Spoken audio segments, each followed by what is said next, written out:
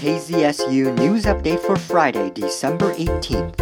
An excerpt from CPER's Associates meeting with Pantera Capital founder Dan Moorhead. Let me just do a quick introduction, and after Dan's talk, we'll have more of a conversation. So Dan founded Pantera Capital Management in 2003. He also co-founded and was the CEO of Atriax, an electronic foreign exchange platform.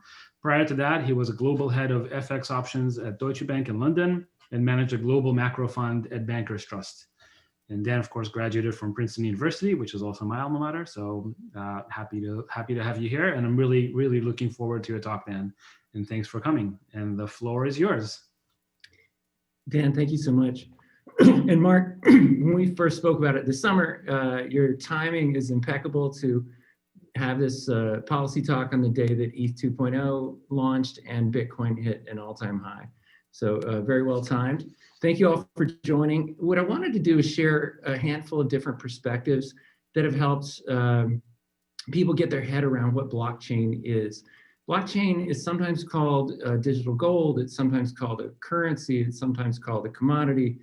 It really is so many different things, and that's why it's hard to really define it and get one's head around it. And so the first handful of slides are a bit about ways one can think of what blockchain is, and then a bit about the policy implications today. The first thing is to think about money. In the developed worlds, not many of us think about it much, but 6 billion people live in countries that have to think about money all the time. Money has had many different forms over the millennia. Most recently, it was in rare things like gold or silver, and governments printed essentially depository receipts that were exchangeable for those. Governments then figured out it's more fun to print unlimited amounts of pieces of paper. Since 2/3 of the Earth's surface is covered by trees, there's no limit to the amount of money that can be printed. And then in 2009, Bitcoin came out. It's kind of I would say the next evolution in money. It's better than the current fiat currency type of money.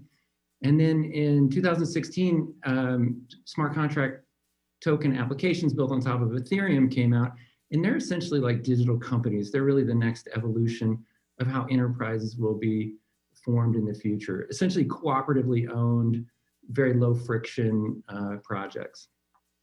So one of the ways to think about Bitcoin and other blockchains is essentially the final piece of the protocol puzzle that is the internet. If you think about it, all these other protocols that have been around since TCP/IP in the 70s allow us to move all kinds of information, but we were missing a cache system. And even in the 90s, Milton Friedman said that was the only thing missing from the internet. And that's one way to think about what Bitcoin and other blockchains are, is it's a way to move money around without paying a so-called trusted intermediary. The analog would be that would be to what VoIP did to the telephone monopolists. Essentially, that's what blockchain is going to do to the oligopolists that control the payment rails today. And if you think about it, back in the telephone industry, AT&T once had 16% of the entire market cap of the United States because they controlled all access into and out of the US. And we now have only a handful of banks that control all of the correspondent banking, really kind of 2.5 credit card companies, and really one major remittance company that control all these flows. And that was Pantera Capital's Dan Moorhead. Headlines to end your week. Today is the deadline to drop off letters to the North Pole at any fire station in Palo Alto. Santa Clara County has launched a clinic to vaccinate up to 6,000 nursing home workers, allowing 210 appointments per day. Several Santa Clara County Sheriff deputies are under investigation after social media photos showed them maskless at an indoor party last weekend. San Francisco has announced a mandatory 10-day quarantine for anyone coming to the city from outside the Bay Area. Wildlife officials have confirmed that the same coyote is behind a series of attacks in the East Bay.